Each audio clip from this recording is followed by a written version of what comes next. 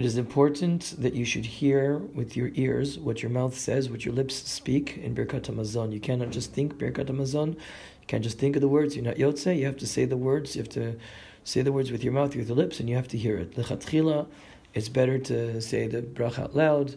When you say things out loud, it awakens the kavanah, so that you should say it out loud lechatchila, not just whisper it. If you don't know Hebrew, you can say the bracha in any language that you understand.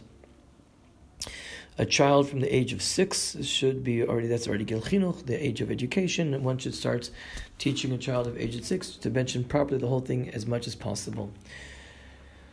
A halacha that's less common nowadays, but I'm going to speak about just very briefly what happens if you eat and then you just realize, I don't have a bencher. Do I know the brachas off by heart? Again, today this is less relevant because today we all have benchers or we have benching on our phones. So it's very hard to find a situation, I think, where a person, mamash, doesn't know what to say. But because it could happen that you lost your phone, you forgot your phone, you're in a place, you don't have a phone, you don't have a bencher, what do you say? So we'll just say very briefly, the longer discussions in the post-game.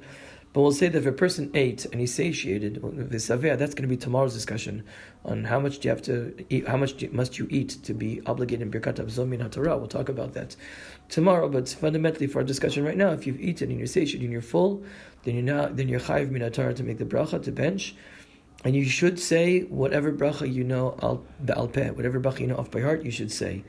If you are not satiated, you ate but you're not full, the only obligation is midrabanan, rabbinically, in Safed Rabbanan Lahakel. If you don't know the first 3 brachos which are obligated in Min Torah, don't say anything at all. If you not satiated, and what do we say right now? You should say the first 3, even if you don't know the 4th. Okay, and we'll say it like that. And as I said, even if you're not satiated, if you don't know, again, I don't know if I was clear. If you're satiated and you're full, you have to it's fake the rice of the chumrah. You have to bench whatever you know. If you're not satiated, the obligation is only midrabanan. And now, if you don't know the first 3 brachos, don't bench at all. If you know the first 3 brachos, you don't know the 4th, then you should say the first 3 brachos. Again, there we go. That's the halacha.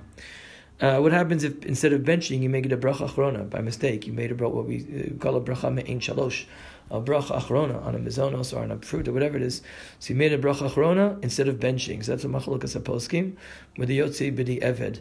So apparently the best pshat in the Maisa, the best psak to say is that if a person said bracha achrona by mistake instead of benching, you're yotze and you don't have to bench again.